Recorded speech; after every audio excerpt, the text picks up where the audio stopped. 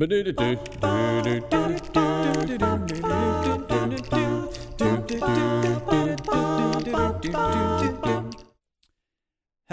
everyone, and welcome back to the Pure and Simple Bible podcast. I'm Jonathan Edwards, and this is episode 136. It's the first in a mini-series called Proverbs, the Beginning of Wisdom. And the question is, what do you know about the book of Proverbs? If you're like me, it can be simply a collection of quotes and sayings that, you might find on an inspirational calendar or something. But I was surprised to learn that there was a far greater use for this book, and that the purpose of the Proverbs is to teach wisdom, of which the outcome should be justice, judgment, and equity. And what's challenging about it is that it takes wisdom to unravel some of the more difficult sayings of the wise, and therefore, the more that we can understand the ways of wisdom in Proverbs, the more it will be unlocked to us to learn more. Now, in the first study, Jamie Thompson and myself will begin by discussing some basic questions. And while you may think you know the answer to them, please study with us as we realize that there is a lot more to Proverbs than meets the eye. Let's begin a conversation together, shall we? Why don't we begin with you just taking a minute to introduce yourself as though the listener has not met you before. So we know your name, Brother Jamie, but maybe tell me about your family, your work, just a little bit about yourself and what you do as a Christian. Okay. Well, my name is Jamie Thompson. I worship at the Grapevine congregation in Grapevine, Texas. We've been there for, I guess, about 2 years now. Mm-hmm. We moved stateside just over 3 years ago, this past November. Who is we? That's my wife and 2 daughters, and I've just had a son. He's nearly 2 months old. So a lot of sleepless nights. Have you raised him like Mufasa or like Rafiki raised Simba? It's funny you should say that because I do that just about every day, and the girls laugh every time. Oh man, well. Yeah. So I married an American, Elizabeth, my wife. Mm-hmm. She grew up in Atlanta, Georgia. We met at the Oklahoma New Year's meeting a long time ago now. And actually tomorrow will be our 10th wedding anniversary. Will it really? Yeah. So Welcome to the double digits. I know, right? We lived in Australia for 7 years. That's where I'm from, where I grew up. And then we moved after a very long process trying to get my visa. I'm now a permanent resident, and we've lived here for about 3 years. Well, thank you for, filling us in on your family and maybe a little bit of your past. Maybe next time you come, we can dig a little bit further in. We're both sons of preachers. Mm-hmm. So I want to hear about maybe you growing up as a son of a preacher, but we're going to table that for now as we're going to jump into the Bible study.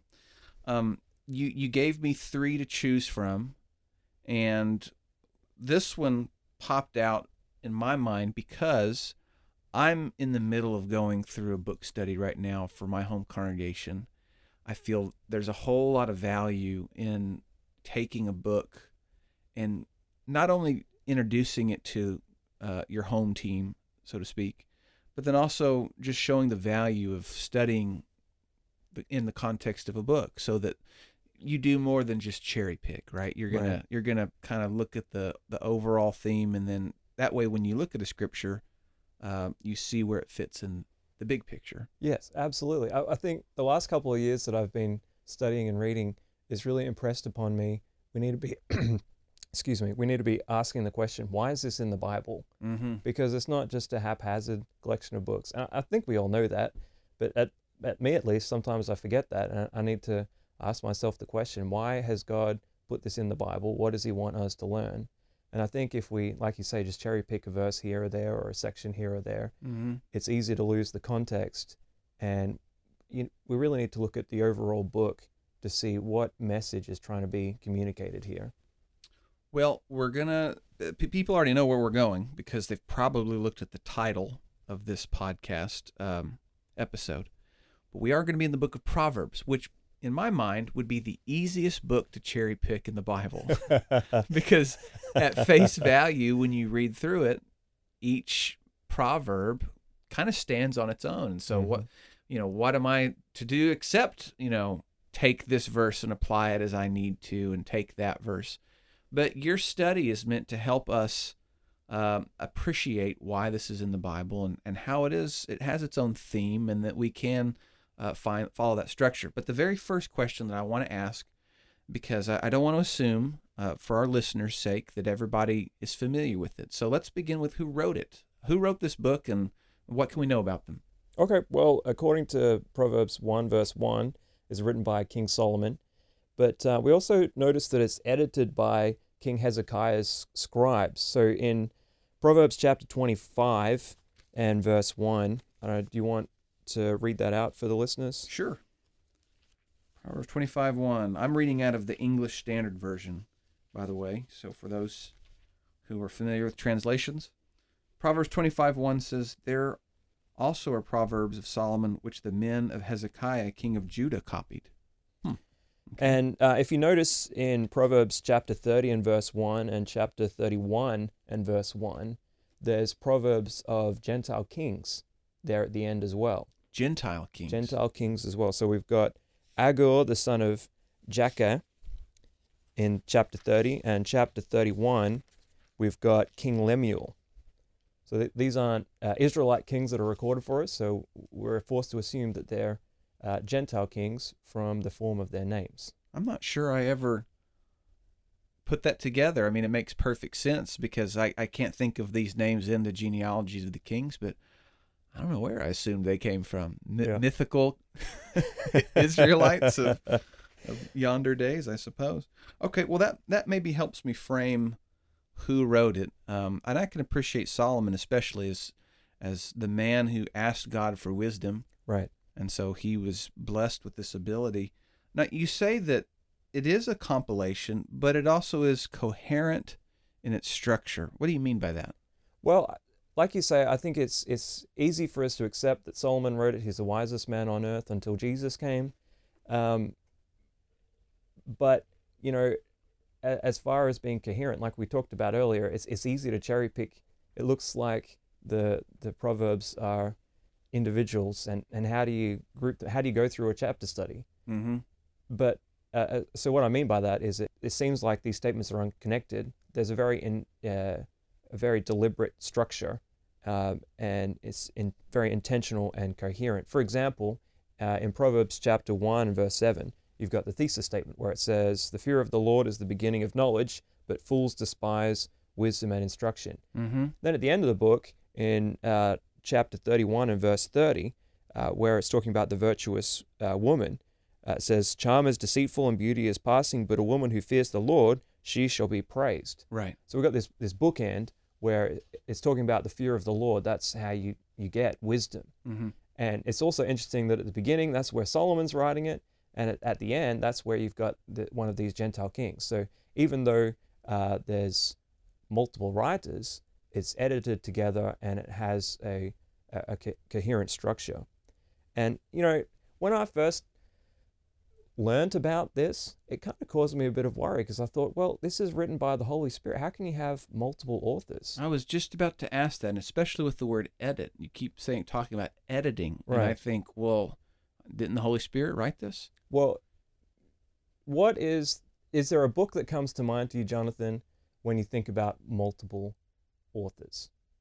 The longest book in the Bible. Okay, Psalms. Yes. Okay. You had me worried for a second. Well, nobody makes a fool of me on my podcast. But I mean, that's got dozens of authors, some Right. of which are unknown. And furthermore, it's divided into 5 deliberate books. And Okay. Moses wrote the earliest psalm, and then there's psalms that are written in the period of the exile. Right. We think of David as the writer, but this makes perfect sense. He may have been one of, but like you're saying, Moses and others wrote Psalms as well. So someone under the inspiration of the Holy Spirit has compiled all these psalms and made it into 150 psalms in 5 books, Mm-hmm. and that's the inspired word of God. The editor can just be can be just as inspired as the various authors. Wow. And here's a really good example that really helped me when I first learned about this idea of editing biblical books. In Jeremiah chapter 36 and verse 32. Okay. So Jeremiah has written to the king, and here it says, "Then Jeremiah took another scroll and gave it to Baruch the scribe, the son of Neriah, who wrote on it and gave the instruction, who wrote on it at the instruction of Jeremiah all the words of the book which Jehoiakim, king of Judah, had burned in the fire. And besides, there were added to them many similar words." Oh, okay. So they're taking what was written by inspiration, and then they're adding to it in a similar way, like they would be adding or collecting Psalms or Proverbs. Yeah, and so that's what it seems happened to Proverbs. Solomon, under inspiration, wrote many of the Proverbs. Mm-hmm.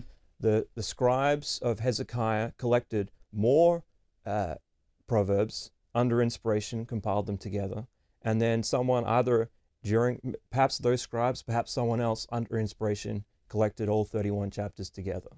And so it's not a haphazard collection from various authors and it's just kind of thrown together. Right.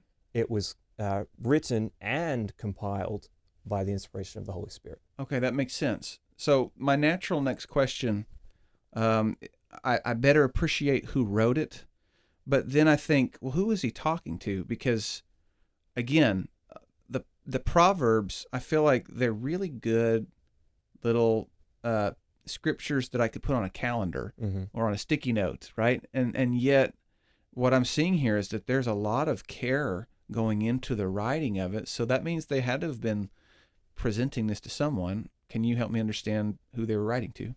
Well, at the beginning of the book, we can see this written primarily to young men. In fact, Solomon often will say, "My son." Okay. Notice in chapter 1 and verse 8, let me turn to it. "My son, hear the instruction of your father, and do not forsake the law of your mother." So it seems Solomon is writing primarily to teach his son, Rehoboam, how to be a king in his place. But it's more widely applicable to young men, as Solomon is writing to. But I think that it's applicable to really everyone, because although the primary audience is young men, well, young women come into that too, because there's specific instructions for what kind of a wife a young man should look for in chapter 31 and in various other places in the book. And if that's what young men should look for, surely that's what young ladies should aspire to. Right. Now, I can accept this because every epistle is written to somebody that's not named Jonathan Edwards, right? Right. The Ephesian letter is from Paul to the Ephesians. That's his target audience. And yet I read it with the same care and diligence that likely they did when they received it. Yes. Because I value that even though it had a target audience or a specific person in mind, that God, in his infinite wisdom, knew that all of his children would benefit from reading it. So that's what's going on here in Proverbs? Yes, I believe so. And I think it's not just young people that can benefit from it because, well, who's supposed to teach young people? Mm-hmm. According to God, it's the older people. Right. And so we've got an instruction manual about how to teach the young people. Excellent. There's an interesting quote from a scholar, Belcher. He writes, "The purpose of wisdom in Proverbs is to help a young person to have the right goals in life so he or she can appropriately plan to reach those goals." It's about having the right perspective, looking for a godly life. You know, I'm still, I'm trying to personify maybe the person who's read Proverbs and sees it primarily as a loosely connected set of little quotes. Mm-hmm. And so I can appreciate who wrote it and that he had a target audience in mind, specifically his son, or that metaphorical son being younger people. So I guess I'd like to know maybe when it was written and what kind of the Proverbs were about, because if it's going to be more than just things I can pick out of, I want to kind of know everything about it. Right. Well, if we date it to Solomon and Hezekiah, Solomon would have written it around 950 BC. Hezekiah was reigning around 700 BC. Okay, so within a 200-ish plus year, 250-year period. Yes. And as far as what it contains, so a proverb in English is a short, pithy statement that has a nugget of meaning, something that you can really chew on. It's kind of teaches us more than the length would imply. Right, okay. However, in the Hebrew, it's not just these English proverbs. It includes more than this. It has a broader range of meaning, including other sayings such as parables or beatitudes, numerical statements, and better statements. We'll get onto that later. That's where something is good, but something else is better. Okay. Let me see if I can. I'm trying to think of what an English proverb would be. The one that has just popped into my mind, I always tell it to the kids. If you mess with the bull, you get the horns. Uh-huh. Is that a proverb, or is that like an idiom, or a? Well, are they the same? A proverb, or like a stitch in time saves 9. Okay. An apple a day keeps the doctor away. There you go. Okay, so then that helps me appreciate that I do use proverbs. Many hands make light work, yes, for example. That's a good one. So, too many chefs spoil the broth. Mm-hmm. Yeah, so we're using them constantly. And like you said, if, for example, I'm trying to make a meal, let's say I'm cooking breakfast, I'm trying to scramble eggs, and everybody comes to the stove, and I'm trying to tell everybody, I need you all to get away from me because there's not enough space, somebody's going to get burned, and you're going to ruin this egg, and I don't have to say all that. All I can say is, too many chefs spoil the broth, and they should know that there's a lot more to it. But you're suggesting that Hebrew proverbs, it's more than just a pithy statement or a saying. Well, it definitely does include that, and that's what we think of, that's what we have on our calendars. But if you read through Proverbs, the beginning of it has a lot of introductory remarks, but includes more than these one-liners. Mm-hmm. Actually, a lot of them are two-liners. In Hebrew poetry, they use a lot of what they call couplets. A couplet. Okay.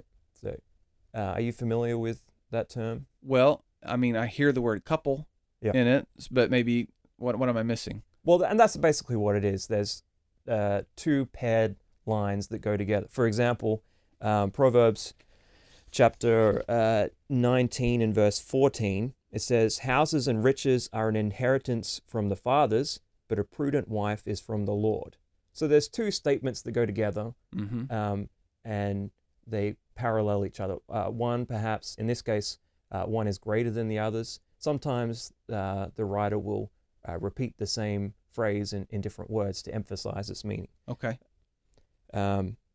Another one is, this is one of my favorites actually, Proverbs 23, 13 and 14. It says, "Do not withhold correction from a child, for if you beat him with a rod, he will not die." In verse 14, "You shall beat him with a rod and deliver his soul from hell." So, and that's kind of an example of the latter, where he's using two lines to say the same thing in two different words, two different ways. Okay. Yeah, that makes sense. And so even in this couplet, in both of the examples that you've given, I guess in the first one more specifically, the second is superior, but it doesn't take away from the first, meaning you quoted 19:14, "Houses and riches are an inheritance from fathers, but a prudent wife is from the Lord." Having a prudent wife doesn't mean I stop trying to provide for my family and laying up for the future. It just helps me with the mindset of what's more important in life. Yes. Me accruing all this wealth that someday I won't even get to use, or having a prudent wife who's going to help me get to heaven. So that makes sense that I see how to achieve a more successful life without maybe giving up the things that need to happen in life. Yeah, it's like we were talking about before. It's about perspective. Mm-hmm. Solomon is trying to teach us the correct perspective. And if we can teach our young people this, then it's going to stand them in better stead for life. I feel like you'll find, I hope I'm not spoiling anything, but just naturally this is where I'm going with it. I feel like the Christian system is going to enhance that very, principle that Solomon was trying to increase perspective, where really you're going to continue doing a lot of the same things. You're going to go to work, you're going to have relationships, but the perspective changes in this higher wisdom. And that would be the same in Christ, is that when I get baptized, I'm a new creation, but I still got to go to work. Mm-hmm. I still got to interact with my family, but my perspective has changed. It's higher. It's godly. Is that intentional, you think? Is there this reason why in Proverbs and then in the New Testament it's calling us? Why is this pattern happening? That's not in the notes. I'm just curious. I think that that's always been the way for God's people. There's more to this life than this life. We're looking, like the Hebrew writer talks about, we're looking for that city that's foundations aren't built by hands, they're built by God. Mm-hmm. And the only way we can do that is to look beyond this mortal veil and to look to God. And we have to live our responsibilities and do the things to take care of our family and live our lives here on earth. But we have to remember that God is in control and we need to serve Him. And the joys are made better because we know that God has blessed us. And the hardships are made not as difficult because we know that when our time on earth is done, we'll receive our reward and we'll be blessed with Him in heaven. Well said. For those who are listening, that was spoken extemporaneously. Jamie he spoke that from the heart. So that tells me you believe it instead of it being something that you've had rehearsed and it's written on your hand or something. You I think are sincere in what you've just said. I believe it with all my heart. Now, I want to know something that I like to do in my own Bible study is, and people might not be too surprised by this because they see my videos where I doodle on the whiteboard, but I like to maybe map out books, write out if that's that I'm making some sort of graphic organizer, but I like to know the structure of it. I think of it like a road map because when you have a map, you know where you're going. And when you don't have a map, sometimes you're just driving around blind. So what is the structure in Proverbs and how can I use that to my advantage as I read it? Okay. Well, I think that helps us to get around that problem of how do you make more of Proverbs than just a one-liner or a two-liner. Mm-hmm. It's kind of difficult to communicate in a audio format without showing a video. Yeah, I just said I like to do visuals, but nobody can do that. But so I apologize to listeners who are kind of tuning out at this stage. But if you can keep with us, then good on you. Sure. So the first 24 chapters of the book out of the 31 are Proverbs of Solomon, and that's further divided by the title in chapter 1, verse 1. Right. Then he's got kind of a preamble through verses 2 through 7 of chapter 1. That's where he's introducing the book, saying what the purpose is. We read in verse 7, the thesis statement, the fear of the Lord is the beginning of knowledge, but fools despise wisdom and instruction, which, by the way, is another couplet. Then we've got the prologue. So that goes from chapter 1, verse 8. We read that as well, about how, my son, hear the instruction of your father, and so on. And that goes all the way through the end of chapter 9. 9 chapters of prologue. Yes. That's a long prologue. Well, and what he's doing in this section is he's explaining why we should care about the whole book. Okay. Why should we care about wisdom? Why should we care about the fear of the Lord? Why shouldn't we eat, drink, and be merry, for tomorrow we die? Right, okay. So that's the prologue. Already, by the way, I know you're not done yet, but already that makes me appreciate that I'm not looking at verses all on their own. Yes. So I have 9 chapters that are teaching me why this matters. Wow, yes. That's okay. I'm impressed. So then you've got kind of what we could call the main text or the Proverbs from chapters 10 through 24. And that finishes the collection of Solomon.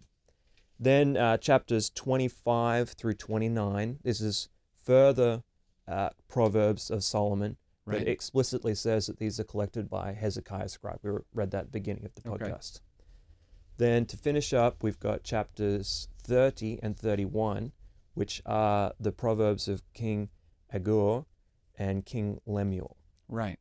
All right. So I'm trying to visualize it. You know, somebody's in their car driving or they're doing the dishes while they're listening to this. They're visualizing with us. whether it's an outline or whether they've made some sort of little graphic to help them understand it. But you've got Solomon, and then the divisions of that from the title to the prologue to the main section, and then a secondary Solomon. Notice I'm just repeating it, but I'm trying to do it without looking at notes because I want to see if I can visualize it all the way through. But Solomon, that's been edited by Hezekiah scribes, and then you've got the Gentile kings. Yeah, and so you can think of the Gentile kings, that's like the conclusion. Okay. So you got your introduction in the preamble, and then the prologue, why we should care about this. Then you've got all those proverbs that Solomon collected. Then you've got more that Hezekiah, his scribes, compiles. And then you got the conclusion with the 2 last chapters. Great. Summing it up. Okay. So now I know who wrote it, and I know who they were talking to. I know about when it was written and what a proverb is, and I also know about its structure. And so I guess maybe is this the time where we ask the question that you said we need to be asking as we read the Bible, and that's why? Yes. Why is it in the Bible? Okay, so if I can kind of see that there's more to it than just these pithy phrases, but why is this book in the Bible and not maybe a narrative that is telling a story about the wisdom of Solomon? Okay, well, I think the best way to answer that question... Oh, man, I got to leave it right there. What a great place for a cliffhanger, right? Jamie's about to tell us the reason why, but you're going to have to come back next week. Why is this book in the Bible as it is? That's the question we were left with, and I relish in leaving you hanging until next week. Now, dear PSB listener, I wish to say thank you. Thank you for your prayers. Thank you for your kind messages. Over the last few weeks, I've had emails and texts and Facebook messages that lately have just touched my heart, and it motivates me to keep going. It encourages me. You encourage me. And I just wish to say thank you to all of you who've reached out. It has meant a lot, and I am grateful. Now, please come back next week and the week after for this mini-series in Proverbs, the beginning of wisdom with Jamie Thompson. And until then, you can go to the website. I say it every week, and I'm going to say it again. There's all sorts of resources there for you to utilize, use for yourself and for your ministry with others, and you can download and use it all absolutely free. So go check it out at www.pureandsimplebible.com. And until next week, always remember that God loves you very much, and I do too. Lord willing, see you soon.